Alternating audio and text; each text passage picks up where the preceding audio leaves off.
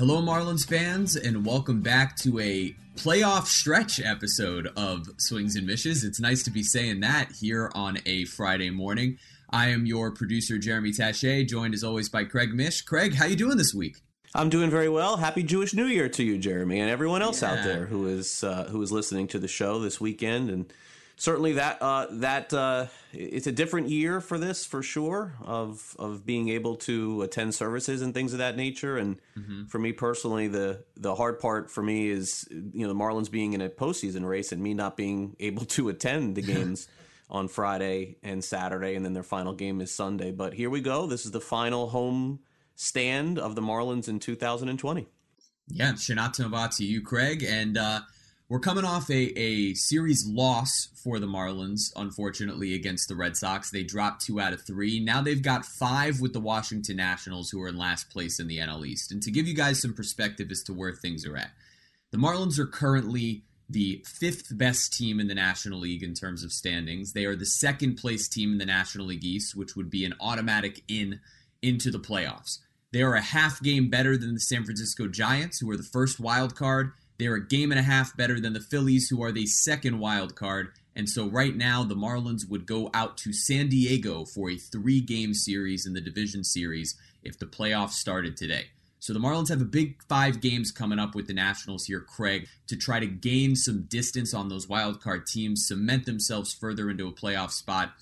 How do you see this series playing out, and what's important for the Marlins to make it work? Certainly the Red Sox series was disappointing, and it just kind of shows you that while the Marlins are making a lot of strides, it's one of those deals where it's cliche, but your record is really what it is. They're going to have some good series. They're going to have some bad series. But for me, the key was the last week of really beating up on the Phillies, and that sort of, for me at least, cemented the idea that they are a very much potential postseason team.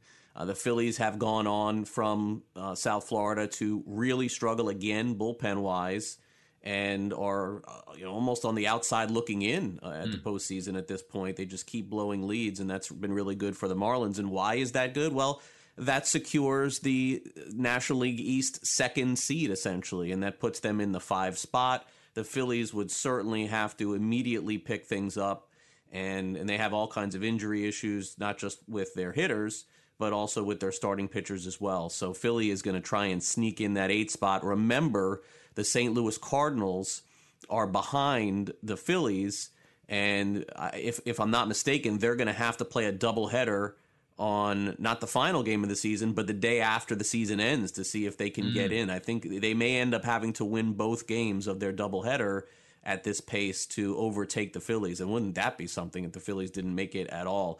But I think that's winning 5 out of 7 from Philadelphia kind of cemented that spot for me, at least. And I know that there's still a week to go, but that's sort of the way that I see it.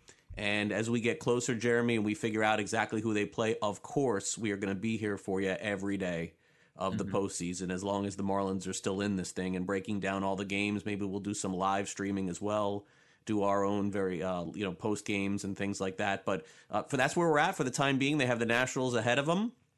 The Nationals, remember, last season were in this almost identical spot, and that's kind of where we're at. I mean, this is May of 2019, and remember, right after May, the Nationals went on a tear, and you're just kind of hoping that that's not going to be the case this weekend against the Marlins. But certainly, with the amount of games that are left at this point, it would honestly have to be a disaster at this point for Miami not to make the postseason. They would have to go on a very epically bad run to not make it, provided that they play about 500 the rest of the way this weekend and next week.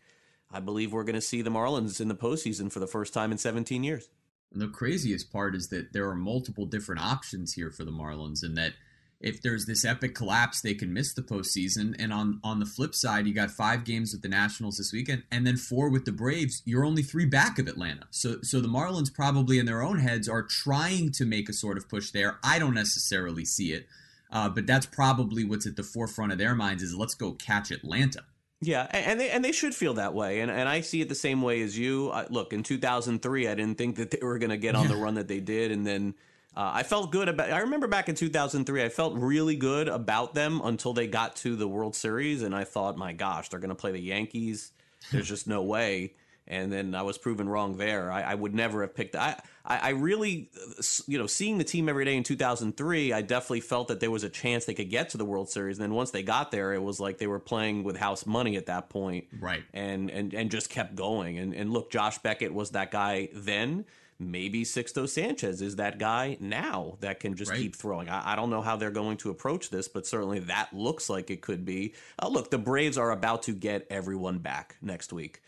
They're getting back their pitching. Max Fried is going to come back. Fulton Awich is looking better at their alternate site from what I understand. And look, those players are not, Max Scherzer, and they're not Clayton Kershaw, but the Braves have not been healthy like the Marlins for a lot of the season. They missed Acuna, they missed Albies, and they had the issues at the beginning with Freddie Freeman. Markakis opted out, then he came back, and their pitching has been an absolute mess. But look, no one's making any excuses. The Marlins have the ultimate excuse of losing 18 players and then still getting in this thing. But that's just, speaking from a realistic point of view, I think the Marlins are going to end up as the 2 seed in the East. They still could certainly win, but I believe they'll probably have to sweep the Braves in Atlanta to be the number 1 in the East. Right, and this team goes forward here in these 5 games, and I know that last night there were some complaints about the umpires, as there have been sort of echoing throughout this season on Marlins Twitter.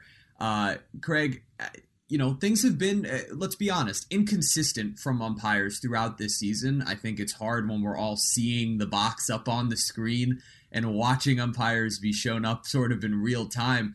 But on the same note, what are your thoughts about sort of umpires deciding games here with the Marlins? Yeah, the umpires have had a tough year, and I think that you're seeing it all over the league. You've had some replacements. You've also have to understand that very similarly to a spring training, there was a restart. The umps needed that time as well. Yeah. And I think that a lot of the criticism for umpires, especially this year, has been fair. I think that what we're seeing, especially on Miami's side at this point, is we're seeing when the Marlins win, at least from my perspective, no one talks about the umpires. And when the Marlins lose, it seems to be an excuse. And for anybody listening to this podcast that is blaming the umpires and is screenshotting the umpires and is constantly bringing that up, I mean, that is losers talk. I mean, seriously, like, it is happening all over the league.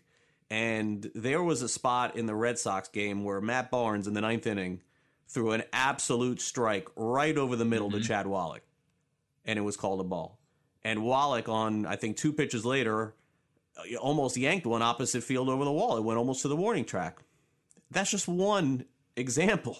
If you're following this on both sides, you're going to see it on both sides. And to me, it's just too much at this point. My advice is enjoy the wins, understand the losses, and yes, there are going to be critical points of the game where the umpires are going to blow it. But if your excuse is the umpires in a game against the Boston Red Sox, who are at this point going to be drafting 2nd or 3rd, maybe in all of Major League Baseball in the June draft or July draft next year, it's enough. Honestly, it's enough. The screenshotting of this is a strike and this is a ball and look at this. We get it. We understand it. The umpires have not been good.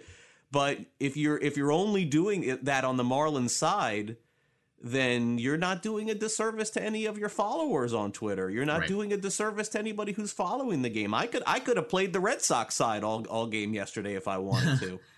But again, it'll be much more magnified in the postseason, and at that point, we certainly can look at it. But boy, do I hate seeing that sort of stuff as making excuses for why they lost based on umpire calls. Right. There's no doubt that out of 20 losses, maybe Miami has been cost 1 on an umpire call, or 2 maybe. But I can almost guarantee you we could go the other way and look at it the other side. So my advice to anybody who is basically blaming the umps every time the Marlins lose or throughout the game with these screenshots of, look at this was a strike, look at this was a... And then suddenly after the game, we don't hear about it anymore, So... Right.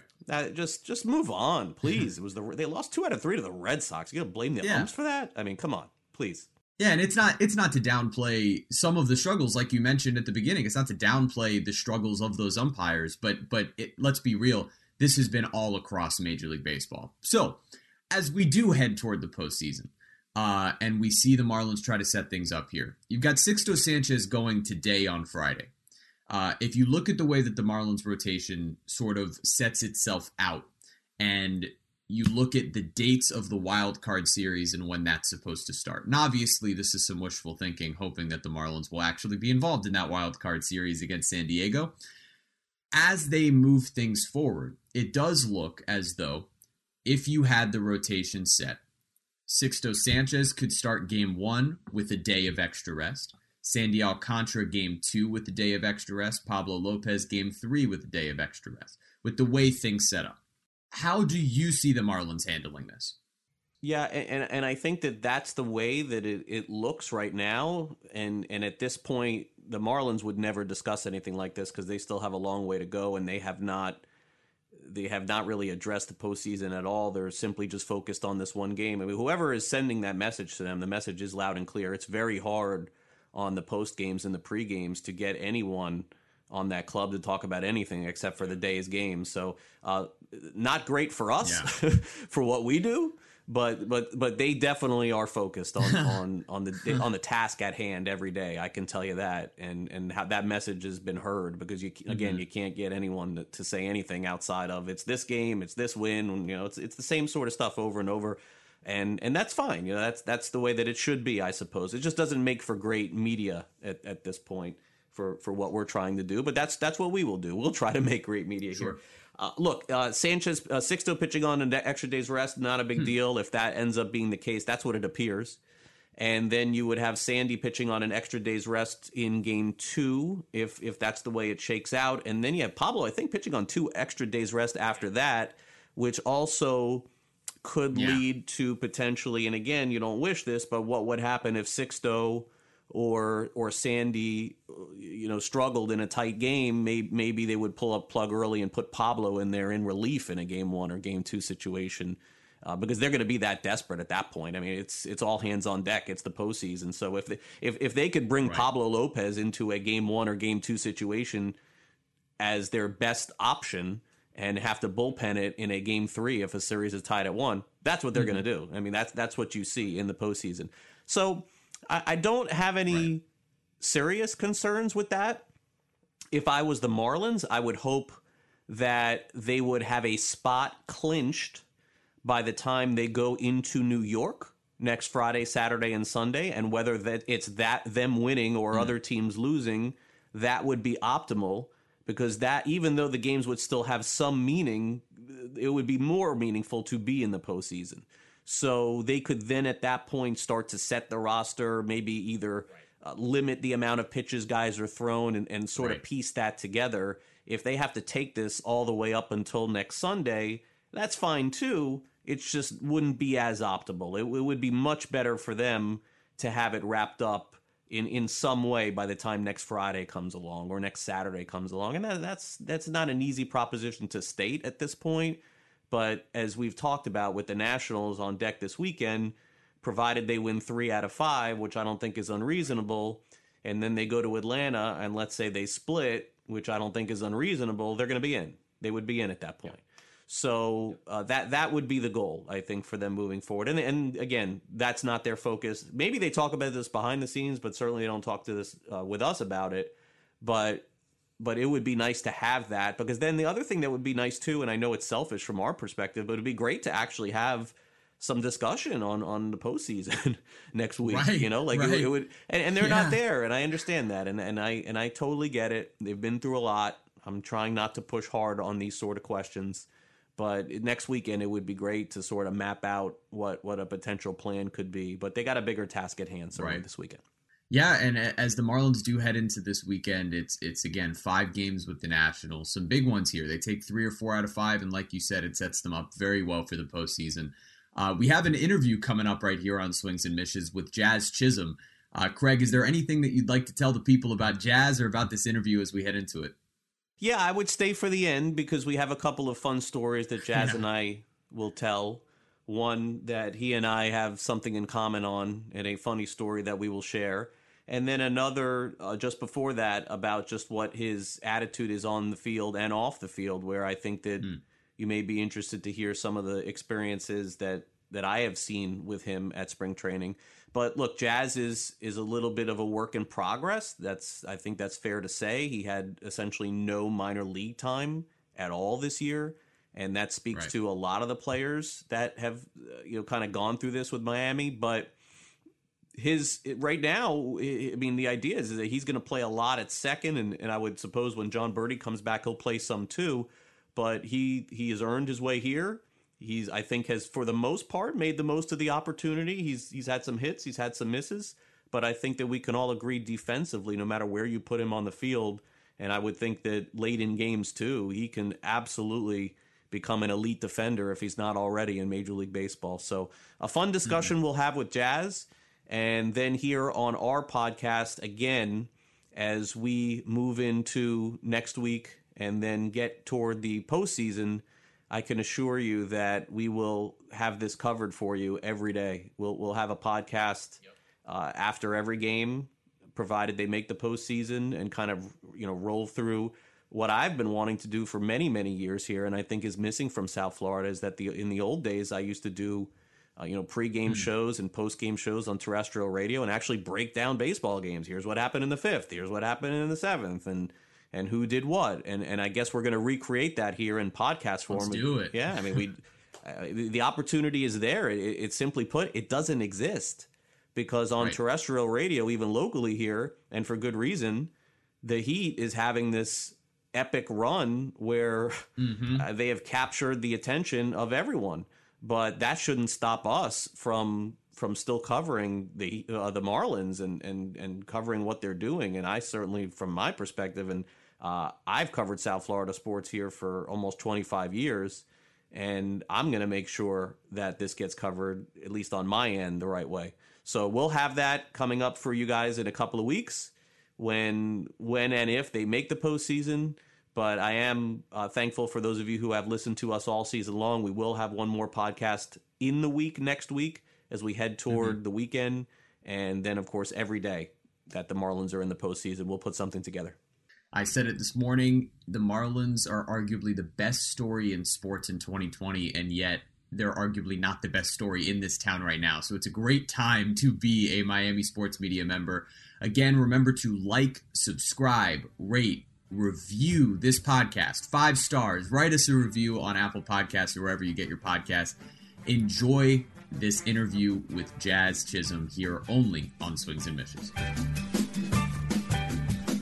And we are pleased to have Marlins rookie Jazz Chisholm here on today's podcast. Certainly it's been a very exciting season here in 2020 as the Marlins are in the postseason chase. They have a big weekend coming up against the former world champion Washington Nationals. So we're going to break down that series and just talk about the year it has been for Jazz in the big leagues in 2020. Jazz, thanks for coming on Swings and Mishes here on my podcast. Appreciate it. How are you?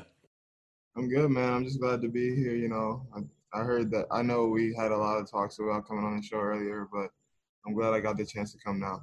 Well, listen, you're always invited, and I hope that one day you'll invite me on your podcast. That would be a lot of fun. I don't like the competing podcast though, Jazz. I got to tell you, I mean, there should not be that many out there. I'm already having my own, difficulties trying to build this thing here the last couple of years. I don't need you taking all my listeners away, okay? Please.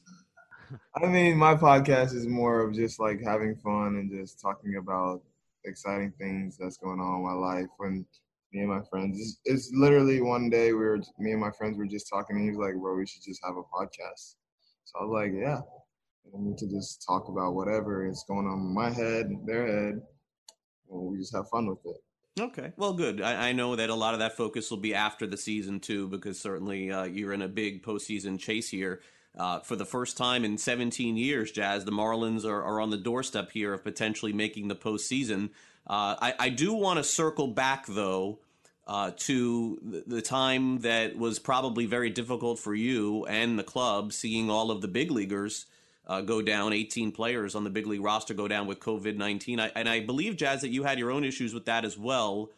So I would guess that this has been a challenging year, both on the major league level and even the minor league level, and you saw it over in Jupiter as well. Yeah, I mean, coming back to summer camp, spring training 2.0, I came back and I wasn't able to get into it until 2 to 3 weeks after they already started because I had my little miscues with the coronavirus. And yeah, I mean, it was really tough to see the team go down because we started off so hot and we expected to just keep on riding that wave just like how we're doing now. You know, we're just riding our wave and doing our thing and having fun out there. And we're going to keep winning games because we're just built like that and we're built like a family. Yeah, and I think that that's been expressed a lot by a lot of the club, by a lot of the players in the team. Just what kind of family that you guys have here, and certainly again, Jazz, when you saw that essentially, and it is, it's a brotherhood right now on this team. I think that's really obvious the way that you guys have approached this. But Jazz, when you saw 18 of your friends, 18 of your teammates, 18 of your brothers go down with this, did you ever think that there would be a rebound to the degree that what we've seen, where arguably it's the best story in baseball this year, and the fight that you guys have shown and the energy that you guys have shown? I think most people, Jazz, would have said it's okay if the Marlins don't make the postseason. It's okay if this goes the other way. But there just was never that mentality. Craig, with us, we never had that mentality. Even when guys went down, we were still, we never gave up. It's never gonna happen with the Marlins. We are never gonna give up. No matter if we're down 20, it doesn't matter if we're down 1-0 or we're up 5. We're still gonna keep on adding on, and we're gonna push together as a team. When the guys went down, we all said like, "Hey, whoever goes up there, you guys have their backs." And if it was me, anybody else, we all said, "Hey, we're gonna have our guys' backs," because there's no like, we're not quitting ever. So there's no quitting us. All we have is fight, and we expected to be where we're at today because we'd never seen it in a way that, oh, some guys went down, we're gonna start losing. No, we've seen it as some guys went down, and the rest of us are gonna step up. Now, Jazz, for that to happen, before we get back to yourself, for that to happen on a big league roster, you have to have players who are leading, and you have to have players that lead by example in that clubhouse. You saw it certainly when you got your opportunity in spring training 1.0. You're seeing it now as you're back here in 2.0 and playing in the regular season. Jazz, is it fair to say that one of the main reasons why this is what it is because of the leaders there? And if you could potentially share that experience of seeing who is leading the charge for you guys at this point, because certainly, Jazz, there's no argument here. You're a very young player. You're getting your first opportunity. There have to be people that you're leaning on at this point. When I came up, it's basically I'm leaning on everybody who's a vet that's been here for years before some of the younger guys, and all those veterans are just helping us get better every day. And it's not just one guy; it's everybody. It's not just Miggy Rowe, Jesus Aguilar, Corey Dixon, Matt Joyce, those guys. It's all of our vets. Like like I said, we are all together, and like it's not any one guy doing one thing. We push together as a family. We push together as a team. So everything we do is basically everybody comes together and we do it together. Hey, Jazz, it's Jeremy here. The Marlins last made the playoffs 17 years ago. I think you were, 3 or 4 years old. But on top of being sort of the child on this team, you do bring a somewhat childlike enthusiasm to playing baseball. There's always a smile on your face. It's something I've noticed since getting to interact with you a bit during spring training. And I was wondering sort of where that enthusiasm and passion for the game comes from, because you see it in different ways in different guys. Some guys are fiery when they're out there. Some guys are sort of quiet. You're boisterous. You've got the Sour Patch Kids in the dugout. I'm wondering, have you always been that type of personality, and why do you choose to bring that type of personality to the game? I mean, just like Craig said earlier, the guys up here that are vets are going to help you see like that you be you.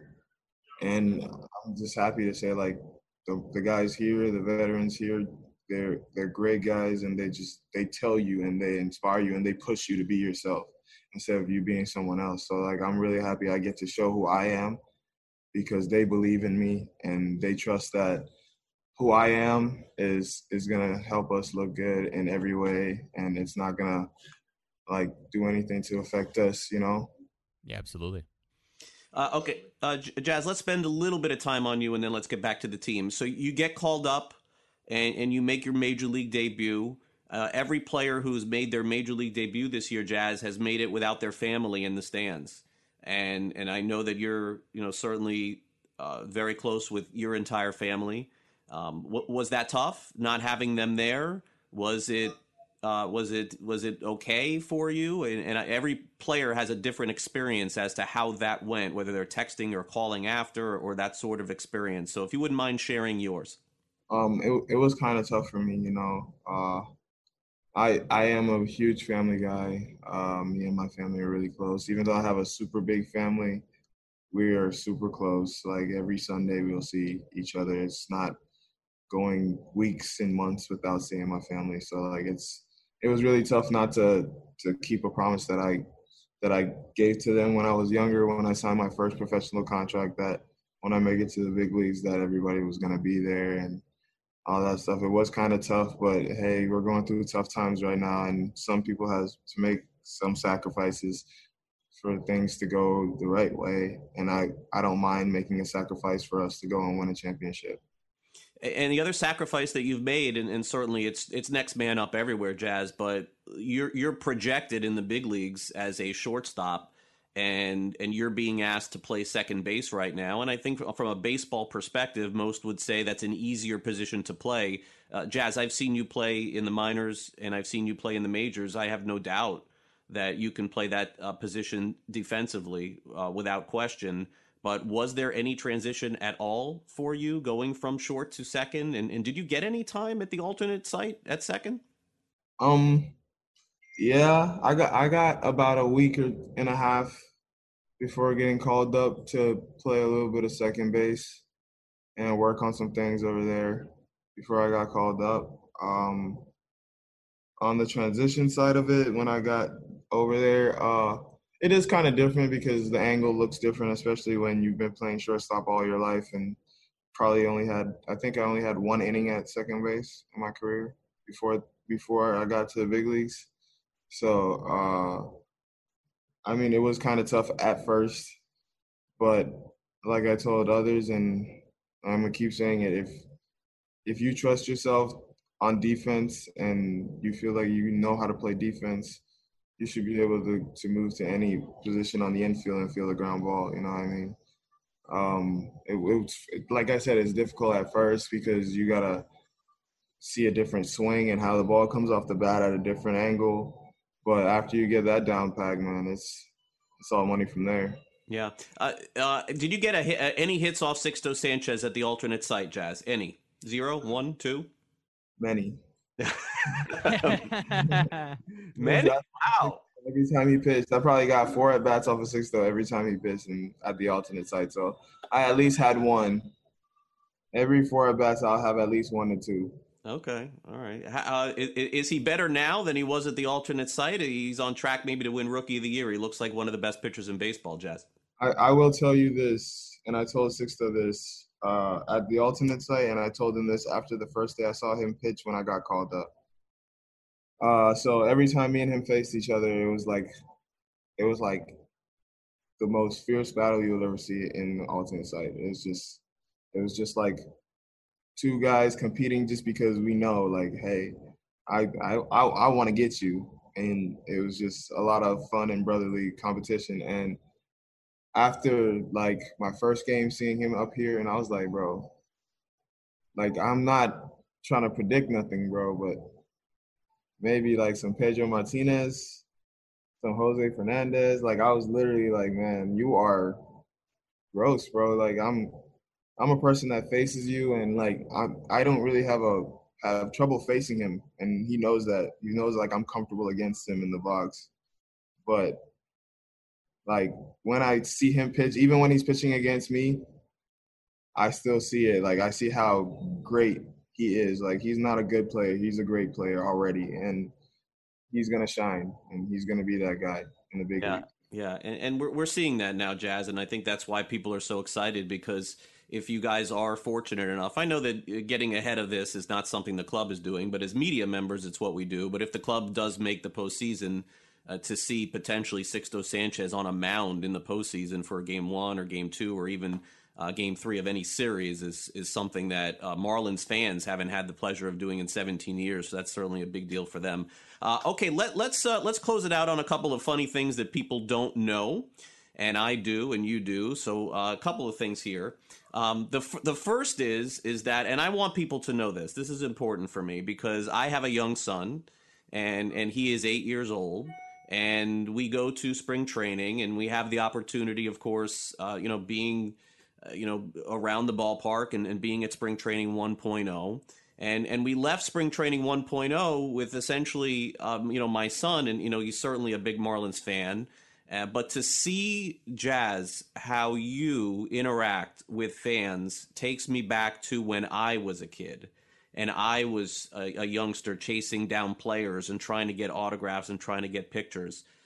Jazz, I have never seen a player like you who stops for every single fan. And I don't even know how you're getting to your field on time because of the amount of time that you spend doing this. Where did you had to have some sort of upbringing to be able to do that with fans, because to me, it's what made me a fan of you, watching you interact, not just with my son, but also interact with all of the fans that are there.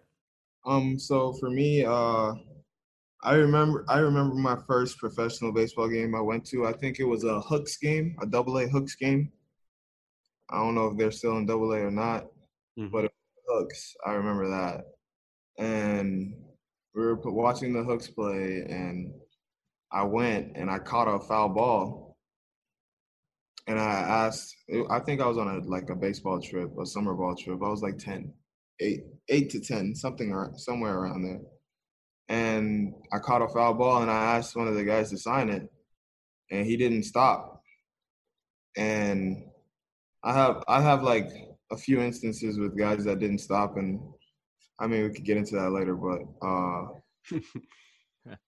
this guy didn't stop. And my first thought was I would never do that to a kid because that could crush his dreams. I'd never do that to anybody. Like, I feel like if you're there to watch me, that means you believe in me. So why wouldn't I mind stopping for you? Like, if you ask me to stop for you, I'm probably going to stop unless I don't have any time left. And most of the times I get out there 30 minutes before the game, so I could at least sign for 10 to 15 minutes, get as much guys out of there as I can, and then have at least 10 minutes to stretch on the line before the game.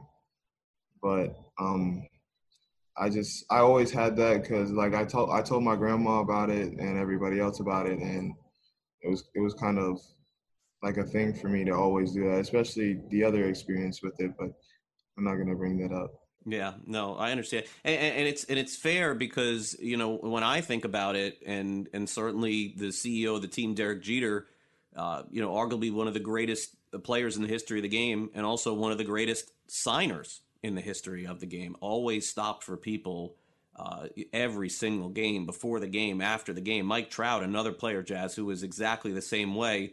And you would think with all of what they do, you could honestly say, how do they even have the time? They shouldn't have the time. But to see you carrying that torch on at such a young age, to me, is very impressive. And I wanted to bring that up here on the show. Now, let's get to what happened with you and I in February here, because I don't know what happened here, Jazz, but I thought I was doing you a favor. For people that don't know, I've never told this story before, but I figured let's just have some fun and end it with this. Back in February, I get a direct message from Jazz Chisholm on Twitter asking me if I'd be willing to help promote his new sneaker company. And I said, wow, yeah, I mean, this is odd because I'm an old man over here. Who would ever want to buy kicks from me? And I said, yeah, sure, Jazz, you're a nice young man. I'm happy to do it. What do you want to do? Okay, well, spring training, we'll hook it up and, you'll put them on and take pictures and the whole thing. Click this link. and yeah, you'll be in. And boy, was I stupid, Jazz. Was I dumb? Because we both got hacked by the same dude. Well, how did this happen? Exactly. The same exact thing happened to me. Like my boy, it was like from my boy's account, and he was just like, "Hey, yo, like, hey, would you mind like helping me and like going and subscribing or something on my like shoe company?" And I was like, "You starting a shoe company? So you sending me some kicks or what?" And he was like, "Yeah, I'll send you some kicks. You know, I'll text you. Just click that link, sign up for this, and you're good." And I was like, "All right, bro, I trust you." So like it was like a close friend of mine. So it's like, I trust you, so I got you. I go there, and then I go to log into my Twitter, and it's gone. And I'm just like, hold on, what? Let me check Yeah. this. And then I went to my friend, and I was like, "Did you send me a DM?" He's like, "No, I would have just texted you. What are you talking about?" And I was like, "Oh my goodness."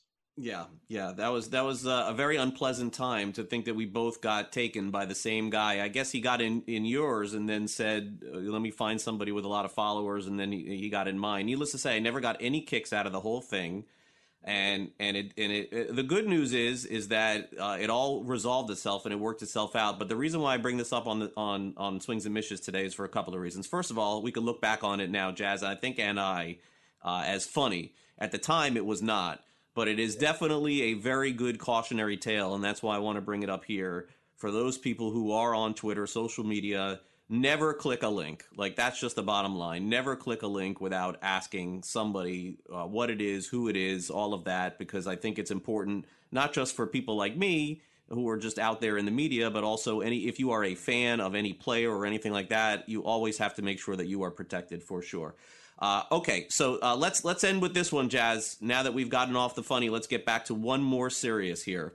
There is a little bit over a week left in the Major League Baseball season, and you and the Miami Marlins are chasing down this postseason spot. What is the message that fans should know, that fans should hear, that is coming from this clubhouse right now as you guys chase this down? The message that I think fans should hear is that we will not give up until the end. We're not stopping, and we're not gonna panic. We're gonna go through, and we're gonna fight and see this to the end until we win a World Series. And we're gonna bring a championship back to Miami. Well said, Jazz. Thank you so much for coming on Swings and Mishes. Really appreciate it. I'll look forward to that invitation on your podcast at some point. And of course, you could follow Jazz on Twitter. His podcast link certainly is there. And once the season is over, I'm sure he'll be diving a lot more into that. Thank you again, Jazz, and congratulations on the call-up and the success of you and the club. Appreciate you coming on. Thank you, man.